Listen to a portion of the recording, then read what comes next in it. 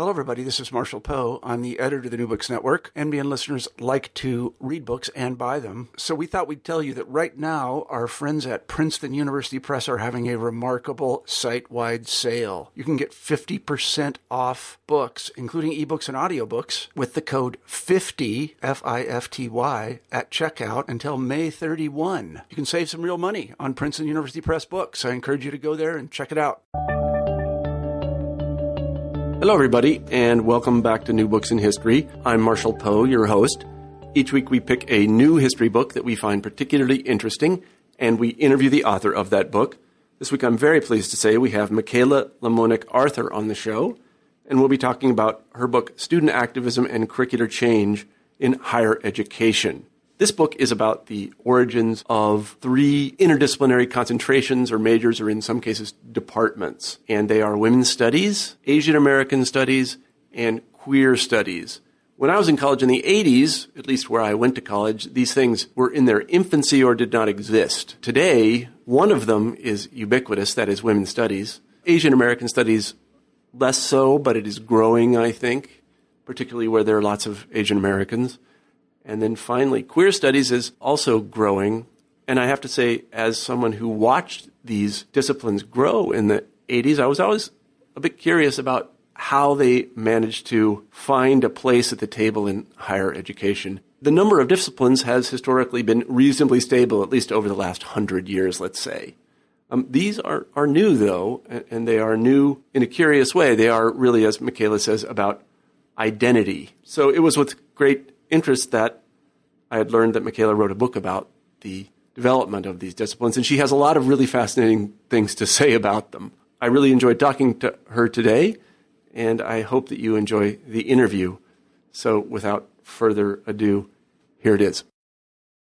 Hi, Michaela. Hi, Marshall. How are you today? Good. How are you? I'm very well, thank you. Let me tell our listeners that we have Michaela Lamonic Arthur on the show today, and we'll be talking about her book, Student Activism and Curricular Change in Higher Education. The minute that Michaela wrote me about this book, I told her that I would interview her because it is a topic that I find absolutely fascinating as a historian. One of the things I learned a long time ago is that history as an academic discipline is actually quite new. It really stems, at least in the United States, from the late 19th, early 20th century. And I think this shocks most people. It shocked me. And so when I hear debates about curricular change today and people say, things have always been the way they are, I say, well, no, they haven't. And in fact, curriculums are changing all the time. And Michaela's done a terrific job of describing relatively recent, in the last few decades, curricular changes. And she'll talk a little bit about the specific instances she deals with and how those curricular changes came about. But before she does that, I would appreciate it, Michaela, if you'd say a few words about yourself. Well, I grew up in New York State, about an hour north of New York City, and I went to college at Mount Holyoke College, where I studied sociology. And in the course of my time as a sociology major, I studied social movements and social change and was very interested in that. But I also was able to take a class in Asian American Studies. It was one of the first courses that the college had offered in Asian American Studies, and it had taken a lot of pressure from students to get the course offered. So I found that to be a really fantastic experience and started doing a lot of research on curricular change and student activism, which I carry with me into graduate school at New York University. And today I am assistant professor of sociology at Rhode Island College. Mm-hmm. And the fact that we have you on the show demonstrates that here on New Books in History, we know no disciplinary boundaries whatsoever. Let me just say that. So how did you come to write the book? I guess you've already said a little bit about that it comes out of an experience that you had as a undergraduate. I'll tell you by way of personal biography that when I was in college, this dates me a little bit, I don't think we had any of these courses. That is, I don't think we had Asian American Studies courses, Black Studies courses, African American Studies. I'm not sure we had that. We definitely didn't have anything like, I'm not quite sure what to call it, gay studies or anything like that. So in any event, explain to us a little bit about how you came to write the book. Well, it's a kind of a long story. I was actually just teaching a research methods class yesterday and explaining to the students how when you choose a topic to do research about, you have to be willing to stick with it for a really long time. And I told them that depending on how you count, I've been working on this project since either the year 2000 or the year 2004, and the book just came out this year. Yeah. So their mouths all dropped open. Yeah, no, these projects eat your life, and people don't realize that. Yeah. But I started, as I said, in college. I wrote an undergraduate honors thesis on student movements in 1967 to 1969 at 3 liberal arts colleges. And I wasn't looking particularly at curriculum per se then, but at the same time as writing that paper, I also wrote a paper in another class about the Asian American movement.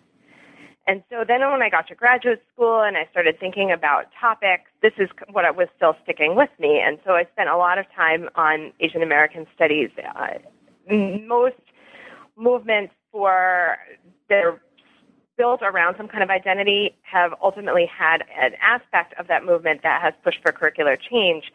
That tendency is somewhat stronger among Asian American activists. They have focused more on the curricular and knowledge issues than some other groups have. So that's a really central part of the movement, and that's really what I started looking at. And ultimately, that became the core of my dissertation project, which looked at 3 disciplines: Asian American studies, women's studies, and queer or LGBT studies. I have a footnote that's about a quarter of a page long about what to call that discipline. So I usually say queer studies because it's easier than saying all of those letters. Yeah. But there are many political debates about that. I'm with you, yeah. The dissertation project was actually somewhat broader than the book and looked at many different explanations for curricular change, including activism, which was my original interest, but as well as explanations that have to do with the initiative of administrators or faculty through ordinary faculty governance processes, the role of the market, and the role of new institutionalism, which we might call, in more simple terms, peer pressure. Mm-hmm. Mm-hmm. I see. So let's just launch into a discussion of this in general. As I said, back in the 80s, I went to college here in Iowa at a liberal arts college.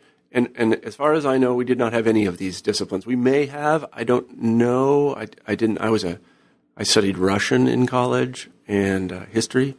Can you tell us a little bit about the origins of what?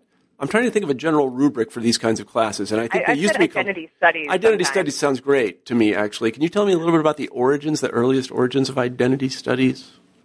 The first field that really became organized in this area was Black Studies, and that emerged in the later parts of the civil rights movement, particularly as Black students started going to college in much larger numbers in the late 60s.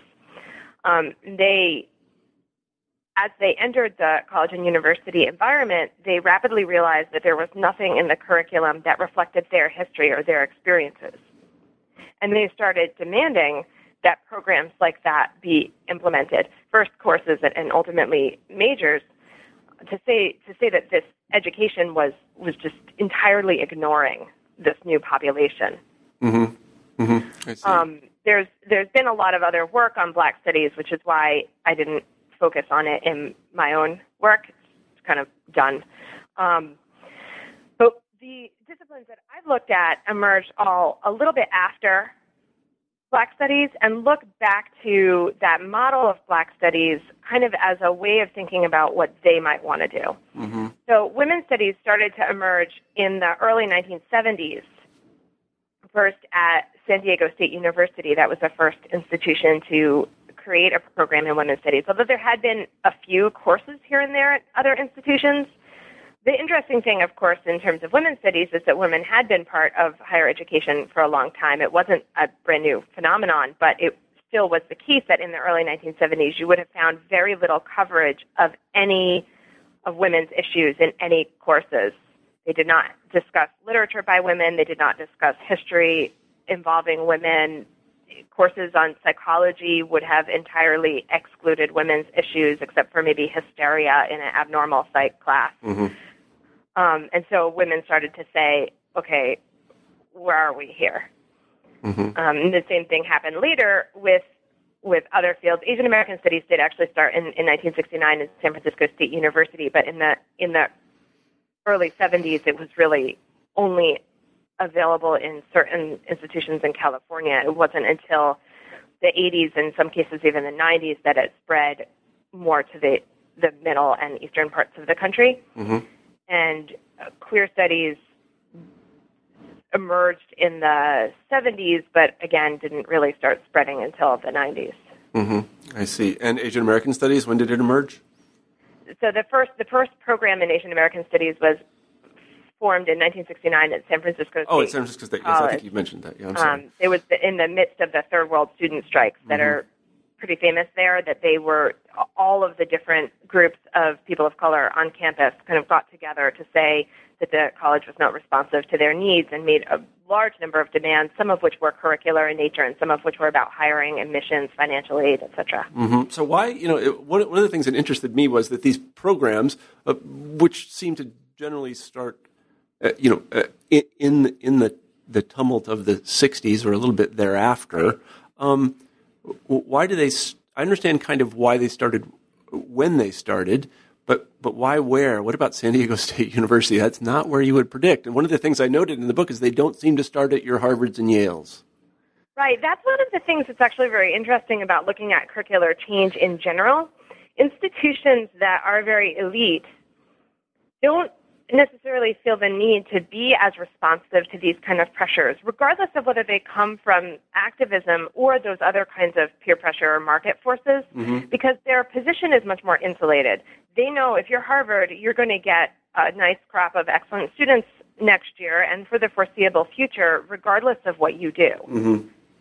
If you are a less prestigious institution, you are much more responsive to all sorts of demands, or otherwise you'll probably go out of business. So can you, actually, this is a little bit disheartening, because you like to think these things are done because something tremendously new is discovered or because there's a kind of political movement that forces recognition, but obviously there's a lot more going on. And that's one of the things I should say I really like about your book, is it does take all of these things into consideration. And it is, these decisions are they exist in an institutional context and a broader political context, and then there's money. I mean, there's always money. Right. So can you tell us a little bit about San Diego State in particular? Can you tell us a little bit about that story? Well, the San Diego State story is very much like the story of many of these institutions, that people on campus started to say, hey, this is something we should do. It actually may have been a bit less flashy than some of them. They didn't end up with the police closing down the campus the way they did in the Third World student strikes. But it really was a matter of people getting together and saying, we need this. This is what we need to be able to see women in the curriculum. Their program is actually very well respected still to this day, which is kind of interesting. Some of the early programs, they were maybe too innovative and nobody really remembers them anymore. But they still have a very strong program there. It was, because it was so early, it was there for all the other institutions later to look back and say, hey, we want this. One of the things to point out, though, especially with that mention of money, is that while institutions often did cite budgetary issues in the discussions about these disciplines, they are actually not that expensive.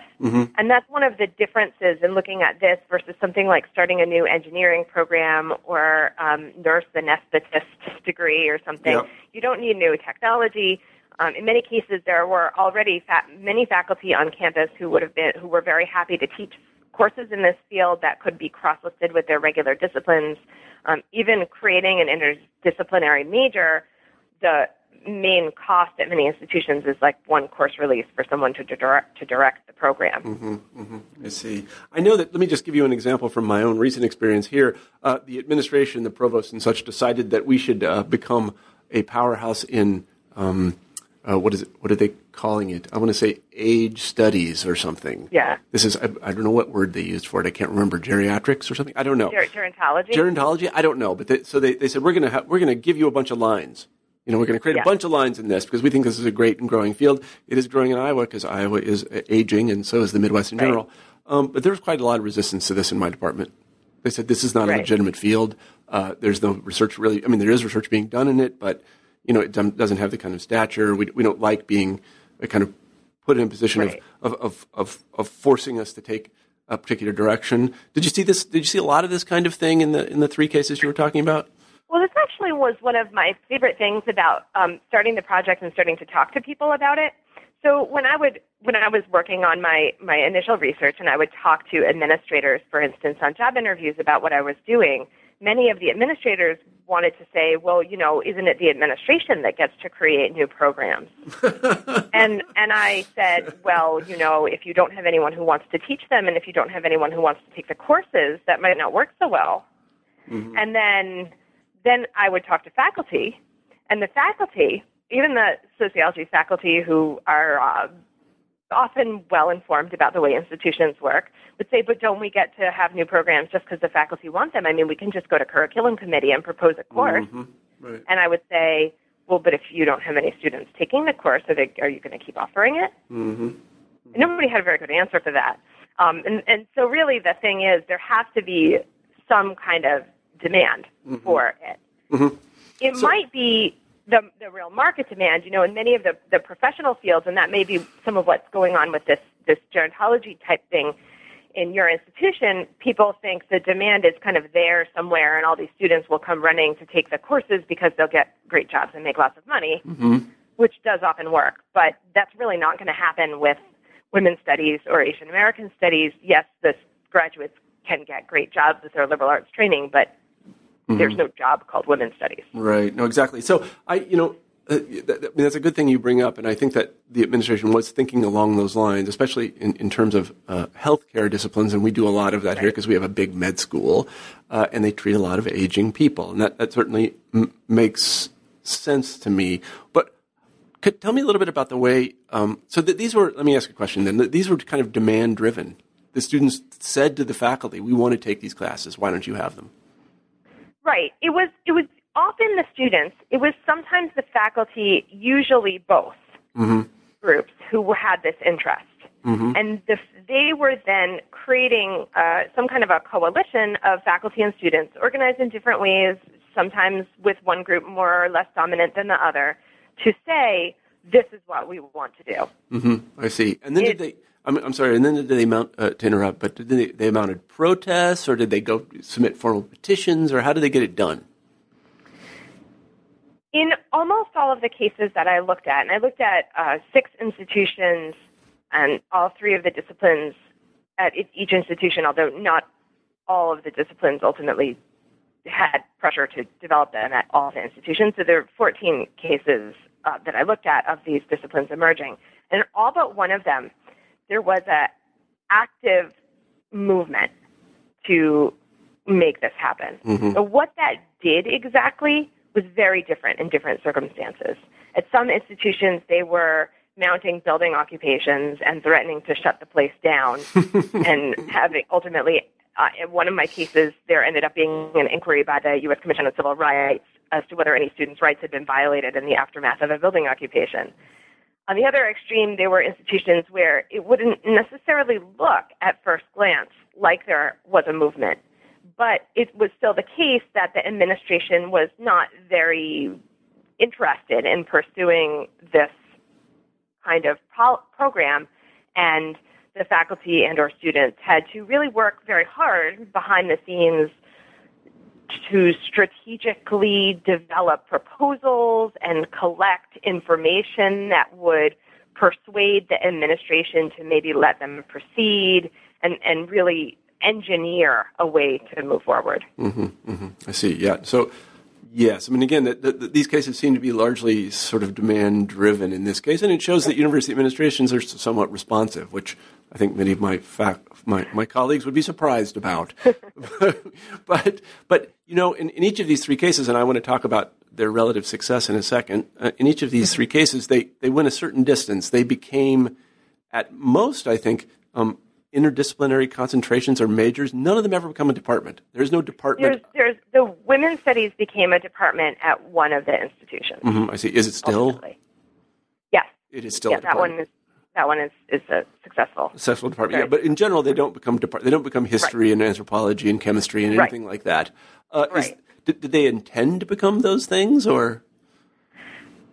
Actually, the intentions are not always so clear. The students don't understand very much about institutional structures. They don't really care if it's a department. They just want to major in it. Yeah, that's right. They didn't worry about that too much. The faculty sometimes were not even so sure they believed in having a major in it. They just wanted to get to teach the classes and the stuff that they were interested in and have more resources go in that direction, and maybe ultimately, to some extent, have a department, because that's how they can ensure their own institutionalization and ongoing legitimacy.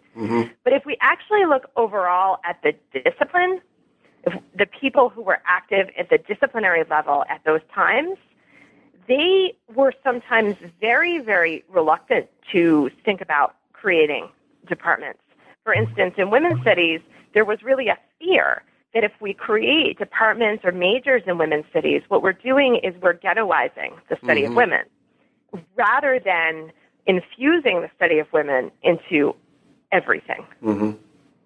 I see. Yeah. So in a sense that the intention was to bring together a broad number of scholars from a broad number of disciplines to study X. In this case, some demographic group, I guess, if we can say that sort of generally speaking. Now, I want to talk a little bit about the relative success and failure of these movements, the three that you talk about. And in general, I think we can say that they were all pretty remarkably successful. I mean, especially women's studies. It's everywhere now, isn't it? I mean, is there any place that doesn't have women's studies?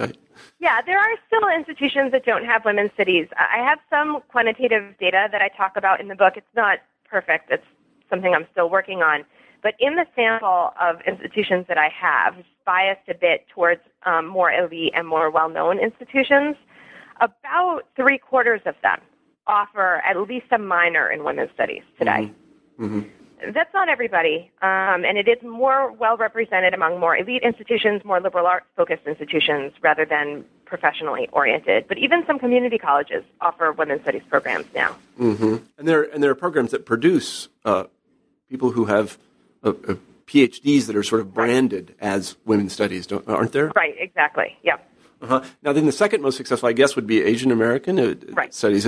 And what percentage of institutions in your sample have Asian American studies? About 10% of them have Asian American studies. There's still some degree of geographical concentration there. I suspect that it's not the case that having more Asian Americans actually leads you to be more likely to have Asian American studies, but if there are none, you're not going to have a demand for that kind of program. So there are many parts of the country in which there are still very few Asian American students, and therefore there hasn't been that kind of an interest in developing the program.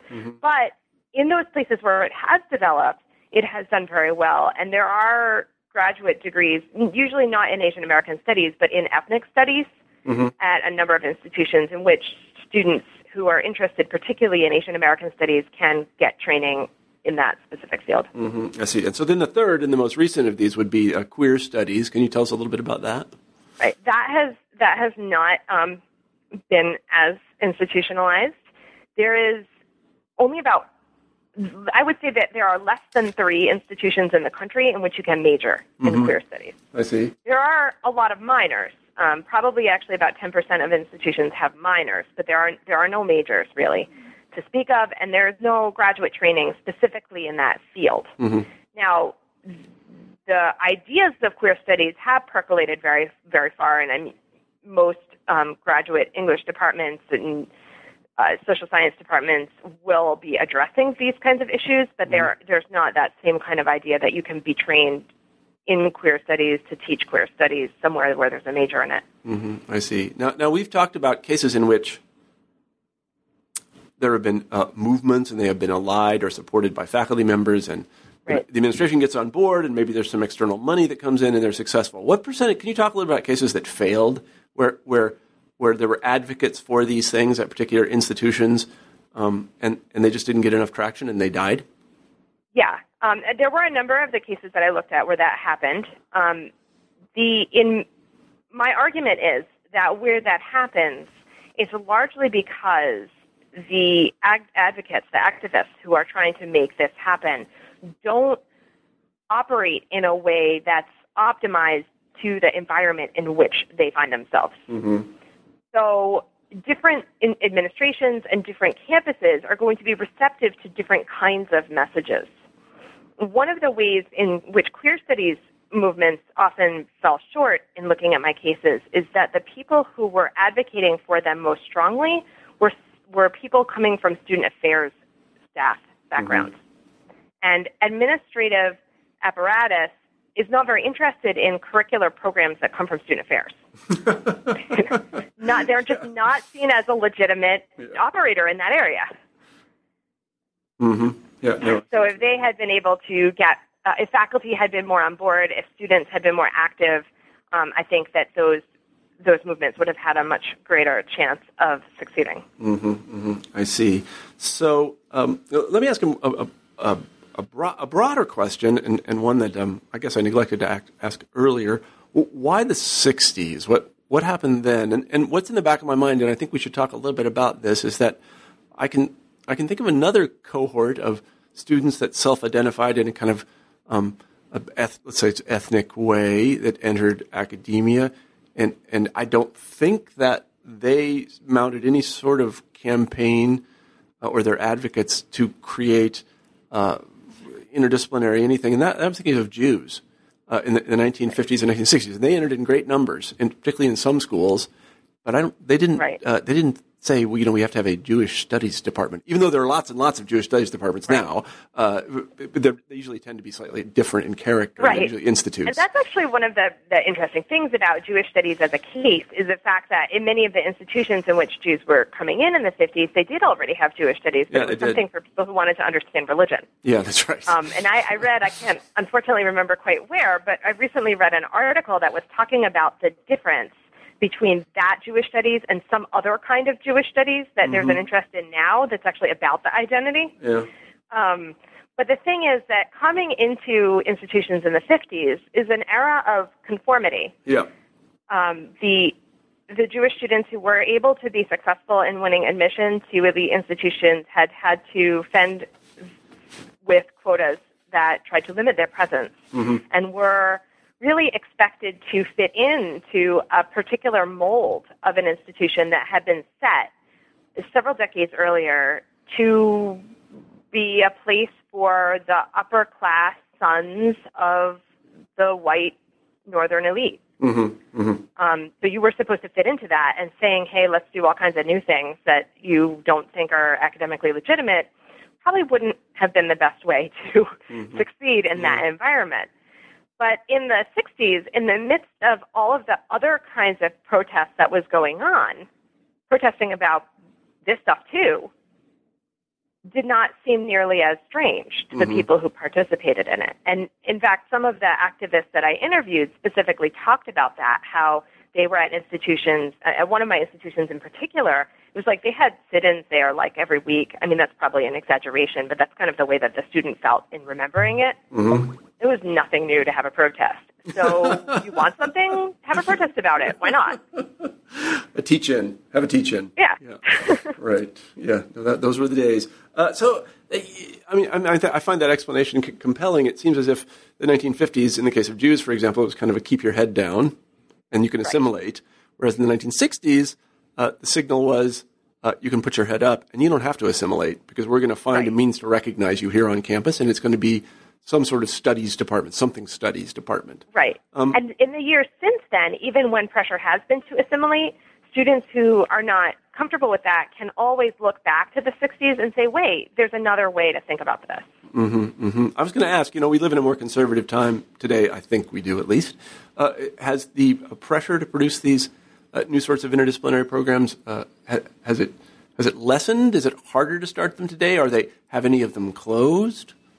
There has been a lot of closing of programs. Many public higher education institutions have been required to undergo curriculum reviews where any program that's not producing a sufficient quantity of degrees is closed.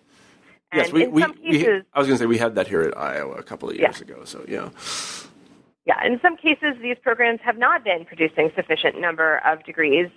Many students are very concerned about what the degree says on their transcript, and even if they take many courses in women's studies, they might not want that to be what their degree says, which is always one of the things that's kind of strange about these budget processes. It only matters what the degree says. It doesn't matter how many people are taking the courses. Right, yeah. So there have been closures, and it probably is somewhat more difficult to move forward because of the budgetary issues.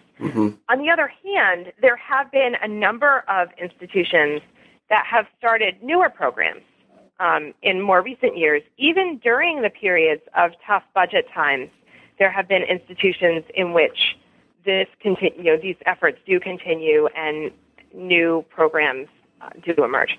Yeah, I'm really very interested in the and one of the things that comes out of your study is very clear is really the demand-driven nature of this stuff and how economics is so very important to it. Because we like to think, here I am in the ivory tower. Actually, it's not ivory, but it's brick. And I like to think, well, we just pursue knowledge. That's what we do. And that's all I do. If no students came, I'd still pursue knowledge. I'd pursue this kind of knowledge. But you know what? If there's nobody to pay for it, you're not going to be pursuing any knowledge. One of the questions I had for you is that each of these three disciplines that you talk about has undergone a kind of, I would almost say it's a rebranding in order to attract students. So, for example, it started as women's studies. It was called women's studies, wasn't it? Yeah, well, it depends actually on the institution. In one of my cases, they started out trying to call it feminist studies, actually. Yeah. But and it wasn't the students that prompted the change. It was that the administration thought that sounded too ideological. But they for the most part, it's been called women's studies in most places. Right, but it's not called that anymore here. Or I don't think it is. Yeah, a lot of places call it gender studies. Yeah, I mean, maybe it is. I can't really remember. But in many cases, it's called something like gender studies or even sexuality studies. Why did that? Do you know why that change occurred? This is actually a kind of an interesting phenomenon. There are even women's colleges that have changed their women's studies programs to gender studies, which I think is kind of particularly odd. Yeah. Because if you're a co-ed institution and you change it to gender studies, perhaps you do that because you would like to have some males take your classes. But at the women's colleges, that doesn't seem to make as much sense. But they do that, and that. There's a couple of things going on. And some of it is the increasing palatability to certain groups of students. Students today are not as aware of the presence of gender inequality in the world. They look at data like the fact that college-educated women are doing better than men of similar ages because the men don't go to college as much. They think, therefore, there's equality, and so why should we look just at women? The thing that's interesting is how gender works overall. And it's also the case that the faculty and the scholars that are working in this area have had their interest shift. There's much less work on, here's the history of women. Here's the literature written by women. We've kind of figured out what those things were in most cases. And so the scholarship has become perhaps more innovative in a lot of ways to actually come up with interesting questions rather than simply address, as important as this was, the absence of women. And those more interesting questions are often about gender rather than about women. And it also, there was a kind of when you start to put things like women's studies under the category of gender, you have the broader category of gender. That's a pretty big tent, and then it can include things like transsexuality and bisexuality and homosexuality, because you're talking about people who sort of identify themselves in a different way, and I think that these programs start to cannibalize one another, don't they? There is a little bit of that, and I do look at that to some extent. I look at instances where there are women's studies programs that do also incorporate a substantial amount of coursework on queer issues. But oddly, that's not as prevalent as we might think. Most gender studies and women's studies programs now, at least at institutions that are not very religious, do offer some coursework related to queer issues, but not, in a lot of cases, not even as many as 4 courses. When you see things like sexuality studies, it sounds like, oh, here's where we're going to find all this stuff about queer identities. But that's not even necessarily true. It'll be a course about the expression of women's sexuality in literature, right? Which is it's about all kinds of things, but it's not. Sexuality studies often does not mean that it's actually going to look at the full diversity of sexuality. And if you, again, the Big Tent can be somewhat problematic because if you include, so you're going to have gender studies, and you're going to study. Okay, so there are 2 genders, and then there's ones that mix the 2. But the one that is not represented is there masculinity studies? There is masculinity studies. It's a kind of a interesting field because it's going in 2 directions at once. So you have people who are doing masculinity studies because they're actually really interested in the social dynamics of masculinity. There's a sociologist by the name of Kimmel, Kimmel. He looks at some of this kind of stuff. He's looked at masculinity in sports. It's really interesting. But on the other hand, you also have people, and sometimes they call this men's studies rather than masculinity studies, right? Where it starts to really be pretty clear that it exists because they have women's studies, and we should have it too. That's not a good reason for something to exist. Sorry, that was just me editorializing. Men's studies. It sounds like men's magazines, Exactly. That's exactly what it sounds like. So I wanted to, I can see how that would be problematic if you were, trying to carve a niche out in an institution or a career out in yourself. Exactly what do you study and where does it fall? Because gender and LGBT and gay studies and sexuality studies and, these things get quite mixed up as opposed to something like history where we study the past. Right. That's right. pretty simple. And actually one of the other difficulties there is as the field becomes more amorphous, it's harder to make intellectually sound claims about why it exists. As opposed to everybody studying these things in their own discipline. And it's kind of interesting because it occurs at the same time as we have an overall move in many institutions to encourage interdisciplinary research. But yet somehow there's something unsettling about the idea of this interdisciplinary thing that isn't explaining why it exists. Whereas at the roots of these fields, there was a very strong intellectual justification that went well beyond just remedying the absence. There was women's studies had a very strong set of perspectives about what it had to offer as a new way of thinking about intellectual questions. No, I think that's right. And then another tendency that I've seen in my own career, which spans, I hate to say it, almost 25 years now, is that, when by the time I got to graduate school and I went to a kind of a liberal program, in almost every class I took, there was something about women. Let's put it that way. And I'm an early modernist, so it's kind of so in a sense, I was trained to do this in my classes as a matter of course. And so then I have to ask myself, well, what's the point of having something separate if I already do it? Right. And that is one of the questions that people do start to ask about these fields. And in some way, that original goal that women's studies had of making sure that people paid attention to gender, while I don't think it has been fully achieved, it has certainly gotten quite far. You couldn't publish an introductory sociology textbook that didn't address the experiences of women today, which you certainly could in the 60s. But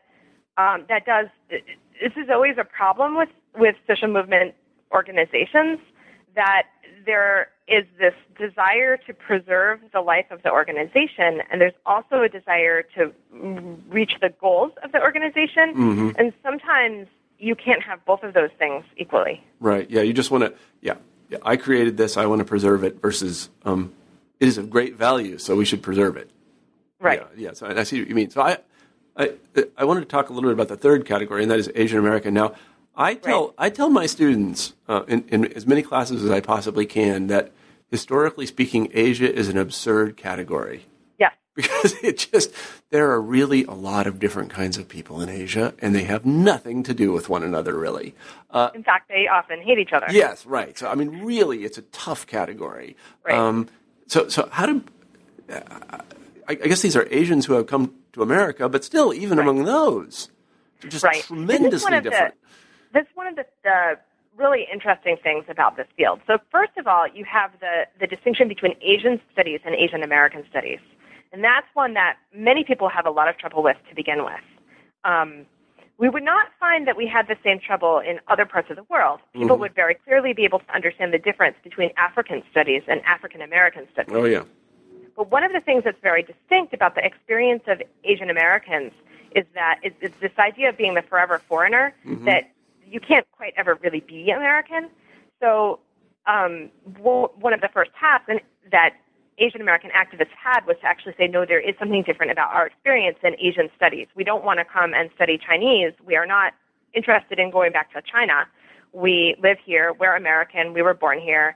And we want to look at the experience of being an Asian in the Americas.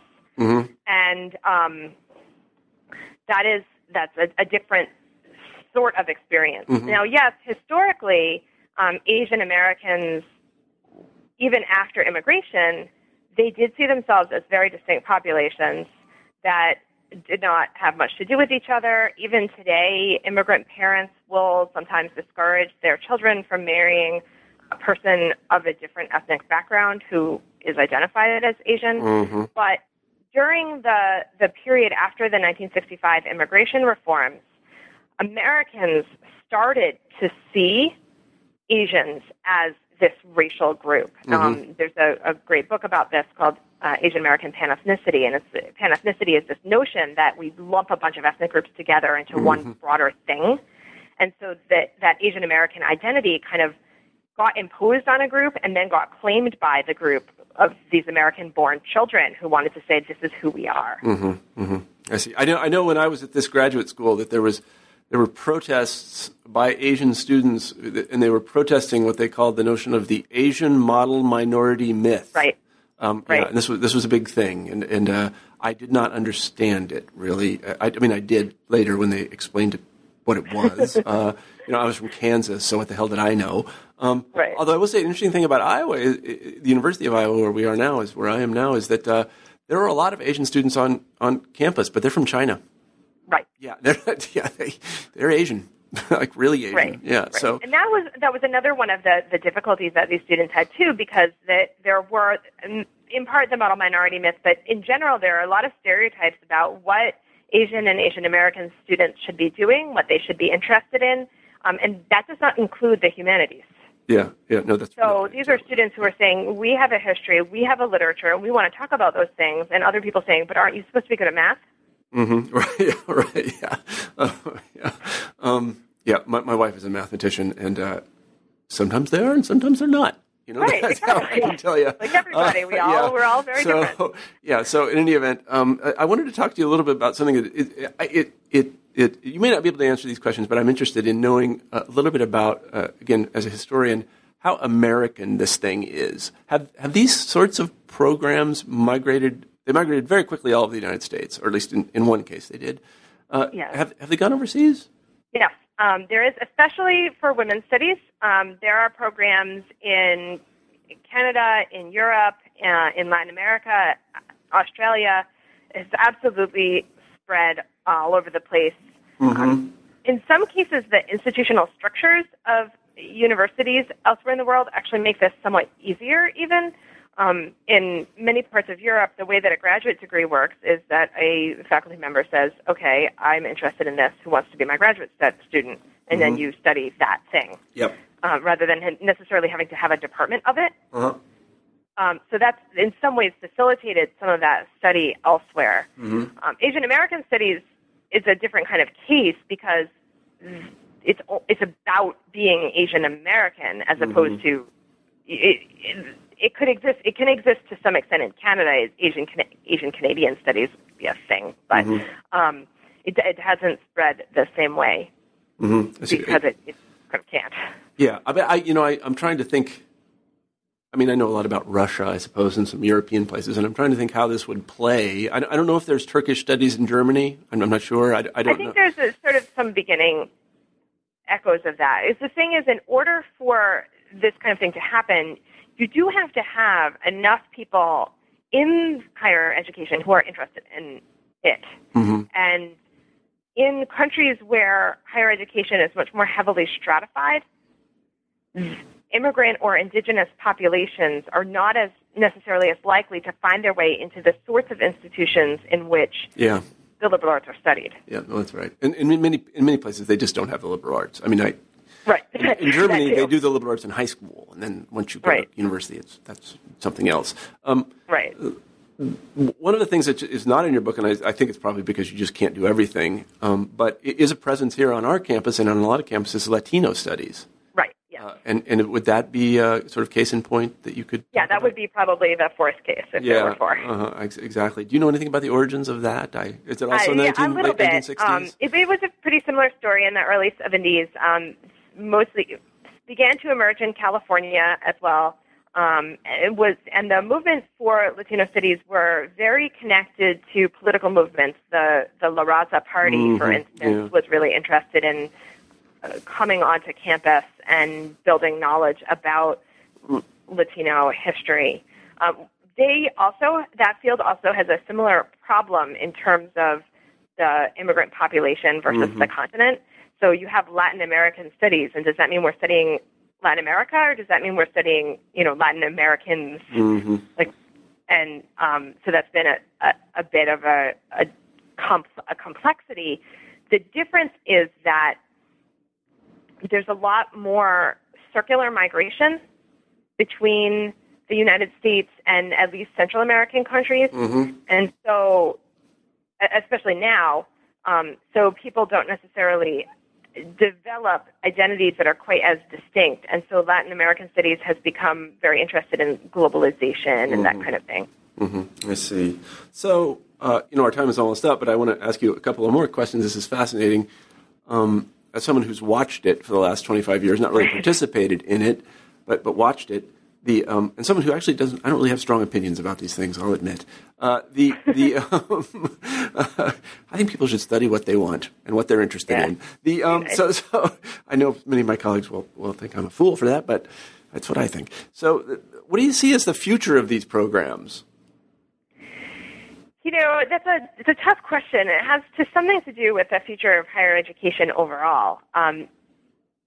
We're in this very particular moment now, I think even more so than a couple of years ago, where we can see this struggle between the professional and vocational on the one hand and the liberal arts on the other.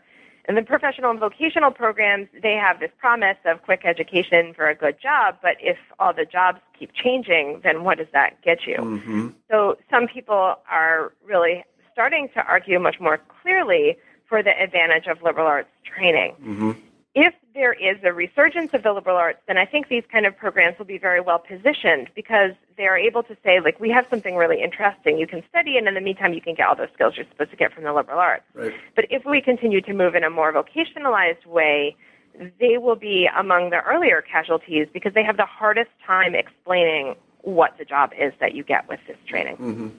No, that's a good answer, and that's a very good answer. It's not something I'd really thought about. But in a way, it's consistent with your general theme that demand really matters a lot here, and that these institutions sort of serve a public, and they bend to what that public wants, which is not the way I usually think about the university. So and there are some changes even within university education that affect this too, because most students who ultimately do study these fields, they don't come to college thinking, I know I want to be a queer studies major. They probably haven't even heard of queer studies. So it's demand that develops only after you get there because of exposure to these ideas. Yeah.